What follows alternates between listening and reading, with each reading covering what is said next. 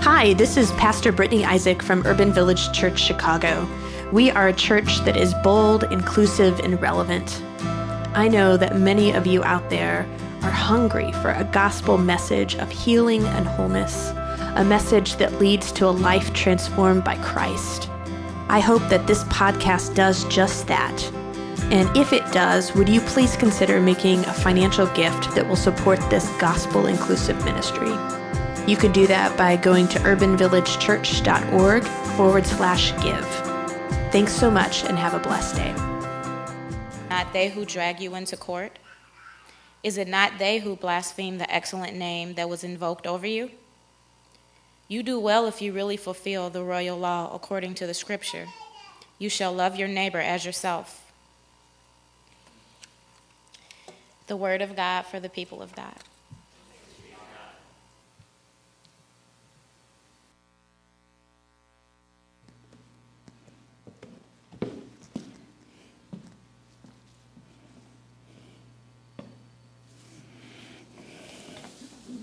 Well, there we go.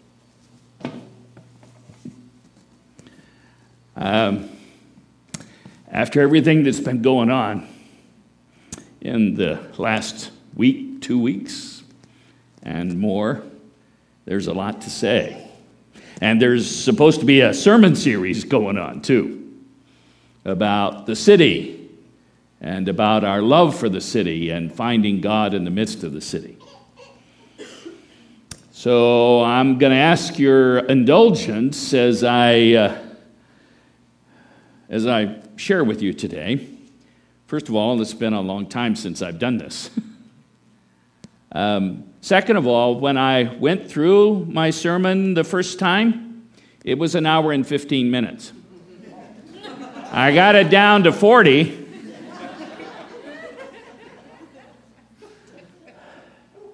There's a lot to say, folks. There's a lot that I need to hear. And usually a good sermon is the kind of sermon that you preach to yourself of what you need to hear. And there's a lot I've got to hear. And there's a lot for me to share as a person. To be straightforward and personal, and hope that you can extrapolate from the personal of my stuff to the personal of your stuff.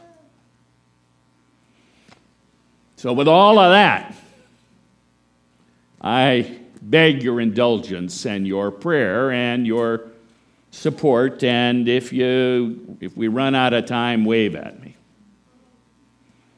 It won't be an hour and 15 minutes, I promise, but maybe it'll be shorter. So the way to do this, I decided, is to get to the bottom line first, so that it doesn't get lost in all the words. Let's start with where we need to end, with what we need to say to one another. And what we need to hear. So here it is. It's out of the book of John, the Gospel of John, and it's these words. They're out of 2 different chapters. I heard them yesterday out of in a wedding service, but they have to do with our everyday life, not just couples who want to pledge their love to each other, but to each disciple. So I'm going to ask you to read it with me, so that this is the bottom line. This is, if you don't remember anything else, remember this and look it up in John 13 and 15, and you'll get it. Here it is. Let's say it together. I give you a new commandment, that you love one another, just as I have loved you. You also should love one another. By this, everyone will know that you are my disciples, if you have love for one another. If you keep my commandments, you will abide in my love, just as I have kept my Father's commandments and abide in his love. I have said these things to you so that my joy may be in you and that your joy may be complete. This is my commandment, that you love one another as I have loved you. You get it? You get it? Do we need to? Let's read it again, and read it with a good voice. You ready? I give you a new commandment, that you love one another just as I have. This is Jesus talking. You also should love one another.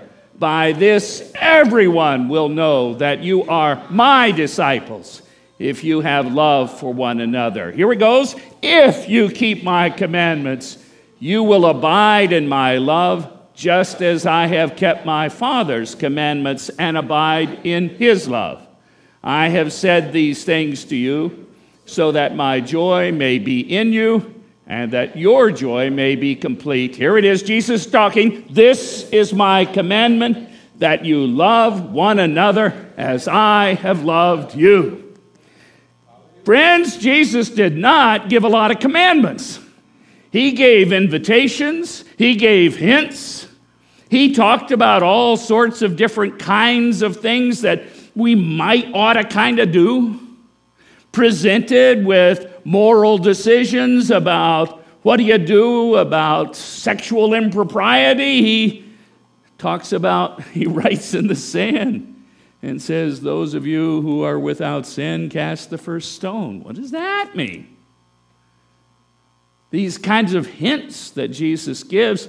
But here, Jesus gives a commandment. And this is, get this straight, this is a commandment that comes from one who loves us unconditionally. This is not the commandment that if somehow we break or if we fail at, we're in deep trouble, we're going to hell, we're in eternal damnation. It's from one who loves us unconditionally. A commandment of love from one who loves. So this is not something that is meant to scare you or to make you walk in a certain way, narrow the path.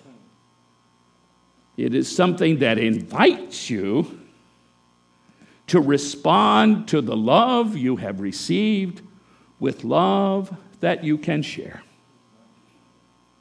Okay, that's the bottom line. That's it.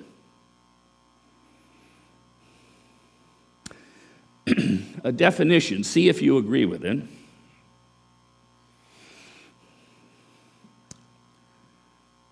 Prejudice plus power equals racism. We throw around the word racism all the time. He's a racist. Prejudice is the root, and power is the enabler that makes a person a racist. There are a lot of people who are prejudiced, but they don't have power. That's why it's hard for persons of color to be racists, because they don't have power over others. Many do not.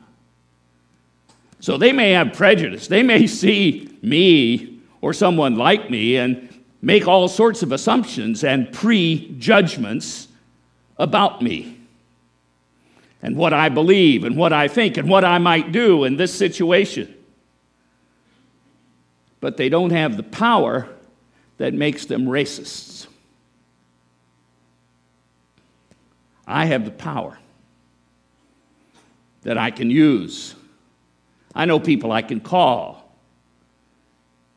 And I'm part of an organization of people that can control how things are spoken about and what's right and wrong and who's punished, who's singled out, who's lifted up, and who is forgotten about and pushed aside.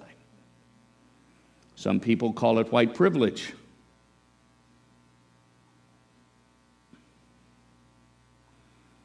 You and I experience that, many of us experience that every day. I can go into a store and pile all sorts of things in my arms, put stuff high up, and all sorts of expensive things. And I don't have a manager following me around, making sure I don't slip something in my pocket. That's white privilege. I can get away with a lot of things that persons of color would be questioned about or not allowed to do.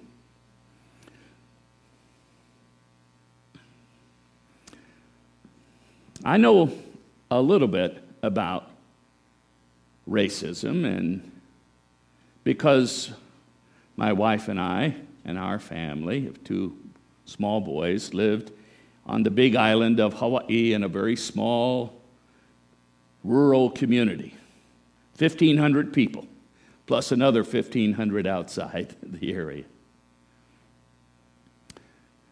Our children were the only children in that entire community and in the school that had anything other than black hair. And they were looked at and drew attention, sometimes subtle and even benign, and other times obtrusive and hurtful. Our older son was bullied, and his teacher gave him failing grades in kindergarten, saying he didn't know his colors or his alphabet because she wanted to prove that that white kid doesn't know all he thinks he knows, and neither do his parents. So we, for those 3 years, knew about being distinguished and set apart. Jean was shunned in the teacher's lounge of the school where she was a substitute teacher and was refused service in stores. So don't talk to us about the paradise of Hawaii, okay? Not us. So we know a little bit. We haven't lived, as some of you have, a lifetime of discrimination, a lifetime from when you were small to this very day where you're treated differently. And that kind of stuff is difficult to deal with and understand. It's messy. And sometimes subtle, and sometimes very, very confrontationally evil. Let's name it. When we break the commandment, as loving as it is, that's sin because it's separating us from God.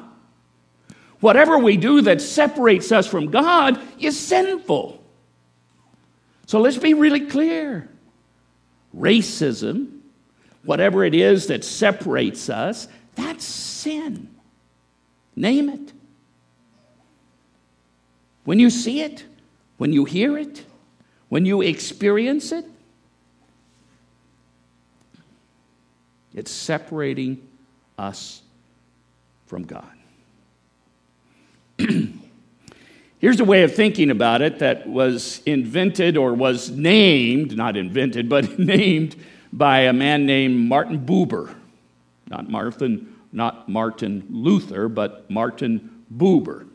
Back in the mid-1800s, lived into the early 1900s, a Jewish theologian, philosopher.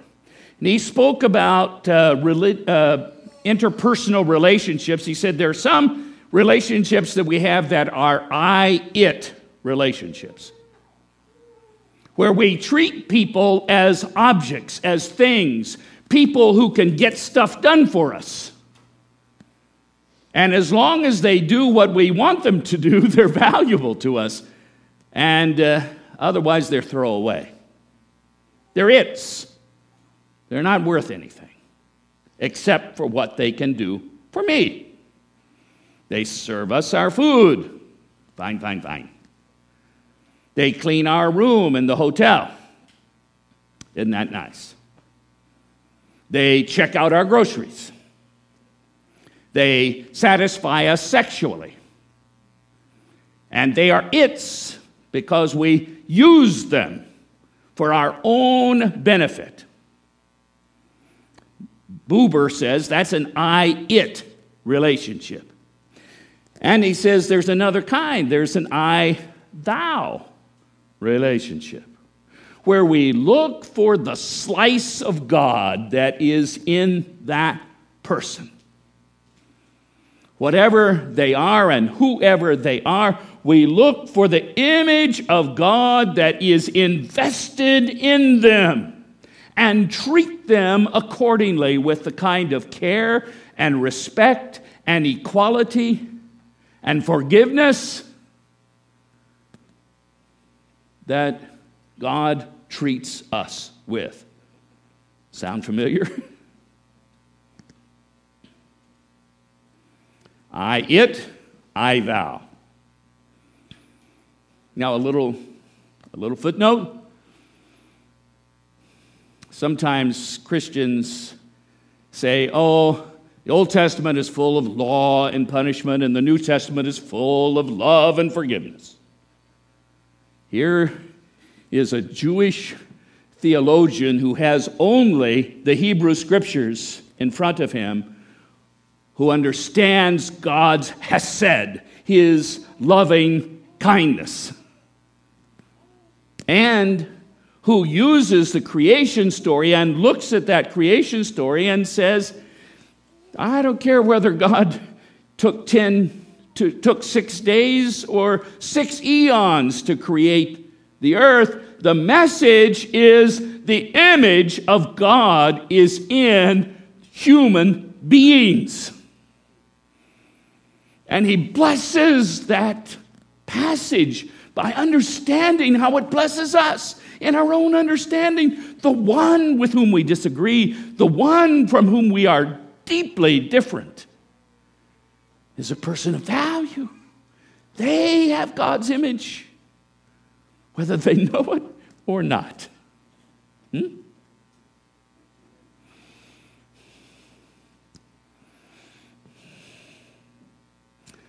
It's one of the reasons that it's hard for me to be an activist, to march, or to call or to speak against this person or that, because I know that they are people who were rocked in their mama's arms, that they held their baby with the same tenderness that I held mine. That they, whether they know it or not, or act as if they have it or not, they've got God's image in them. They've got something of value. They may not have learned how to act that out. They may not have learned how to put aside the profit motive or the power impulse. But God is there in them, in their bones, as well as in mine. Now, in the 1960s or so, Harvey Cox published a book called The Secular City, and he said, well, there's I-it and there's I-thou, and in the city, it's hard to treat every person you meet as God, as an image of God. So there's an I-you relationship. Okay? So you should treat the other as you want to be treated. Sound familiar? Out of James, love your neighbor as you want to be loved. Act as if you want to be acted upon, treated. So understand that as a piece of the way we relate in a secular city. So whether you're looking for an I-you relationship or an I-thou relationship, we treat one another with respect and care, with forgiveness and understanding. We look for the good. Some of you may not have seen it.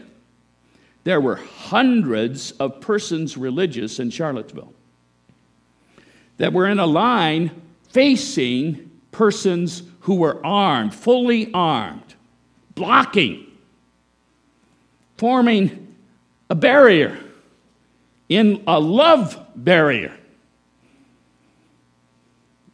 Didn't get a lot of media attention because there wasn't a lot of conflict, but there was a huge amount of conflict because here was love looking square into the face of sin.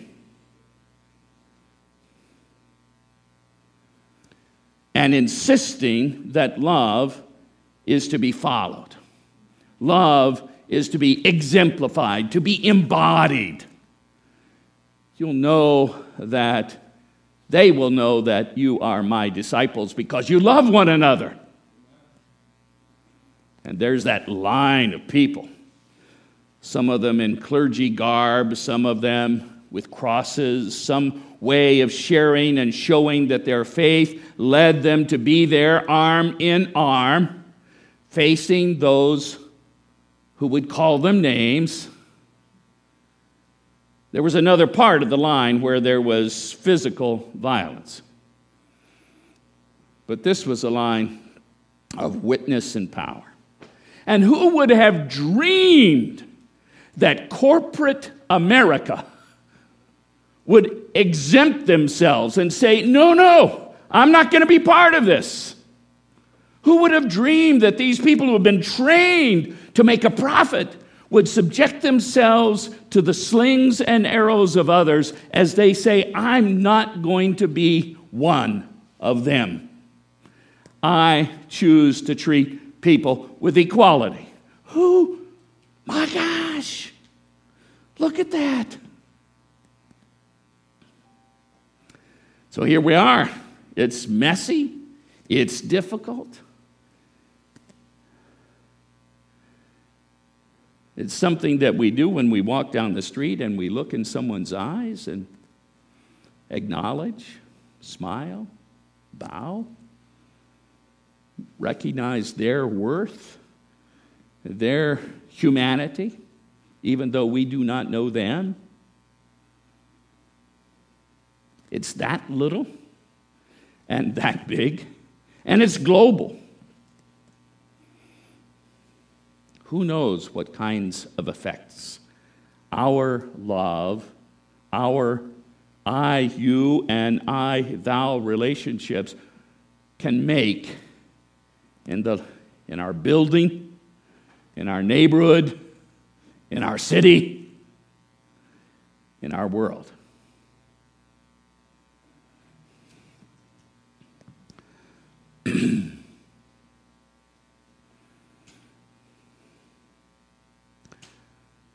A number of years ago, my wife and I took our boys on an epic trip across the United States, the Rockies, sweet Kansas, for a high school reunion. And then up to the East Coast and down the East Coast to Virginia, our family homeland, where my father was born and raised, where his sisters and brothers, many of them lived, and cousins. Uncle Bill piled us into the car to take us across the border to North Carolina, to Price, North Carolina. And Price United Methodist Church. It was one of those hot, summer, humid days of the South. And I suspected that chiggers and cicadas were just waiting for our skin as we walked through the unmowed grass between the church and the family burial plot. My father had told me that I was the 7th Robert and the 5th Preston and the 3rd Robert Preston, and there I saw Roberts and Prestons and Robert Preston Price the first. It was an eerie feeling to see your name on a gravestone. And I figured it was because of that eeriness that our older son walked away from the gravesite. He said, "Uncle Bill, what's over here?" Under the branches of a low-hanging tree, there were these stones, small, irregular. Here, here, here. "What's this?" he says. We all walked over, and Uncle Bill says, "Oh, those are the graves of the slaves."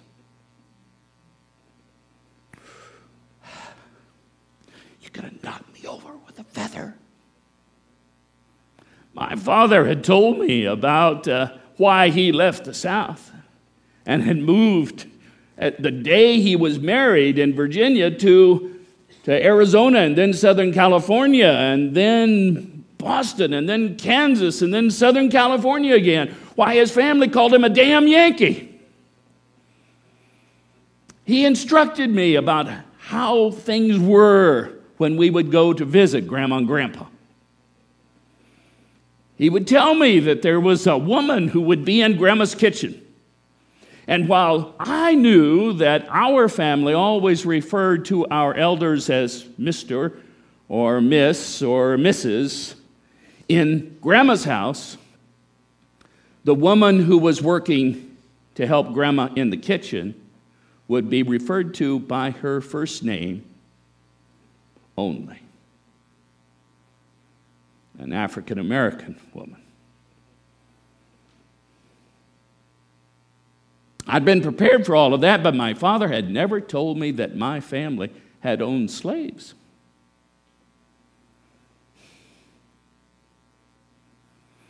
Sometimes it takes a while for things to dawn on you. Sometimes it's instantaneous. It took a while for me to figure out. I received a wonderful education and graduate school and a great job as a pastor with free housing and a good, excellent pension program and good health care. He prepared me for that. He, my father, got to go to a prestigious university, University of William and Mary. And when he felt the call to ministry, he went to a prestigious seminary in Atlanta. And even though he didn't make much when he was first in pastoral ministry, he received the kind of education that he could capitalize on and that helped him to begin to study and get a PhD and become an assistant professor, an associate professor, a full professor with all of the rights and privileges thereto. Because his father could afford that. His father, my grandfather, was a dentist. Highly respected, Dr. Price, people would say, there in Martinsville, Virginia. And he could go to dental school because his father, my great-grandfather, was a great entrepreneur with a store in Price, North Carolina. And he had this store because his father, my great-great-grandfather, Robert Preston Price I, owned land that he could farm and buy more land and even afford to give some of it to build a church on that would be named after him because he owned slaves. So now in the 4th generation, I am a beneficiary. even though there were all sorts of things that my father did to say that we are not a part of this. We should not be. Well, we have received the benefit. We are beneficiaries over these 4 generations, and now my son and my grandson. These stretched this advantage, this leg up, stretched all these generations.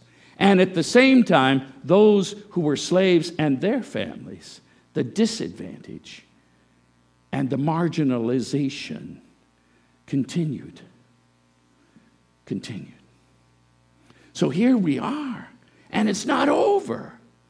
You can't just say the Emancipation Proclamation or the war on poverty or some other event is going to make this huge change. We have to be the change. We have to find ways to embody equality, to embody an understanding of each person created in the image of God. I-thou relationships. And we have to resist, not out of guilt, but out of understanding God's presence and Jesus' new commandment. Oh, Lord, it's hard.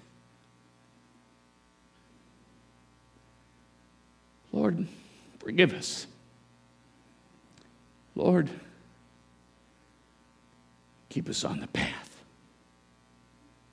Please, keep us on the path.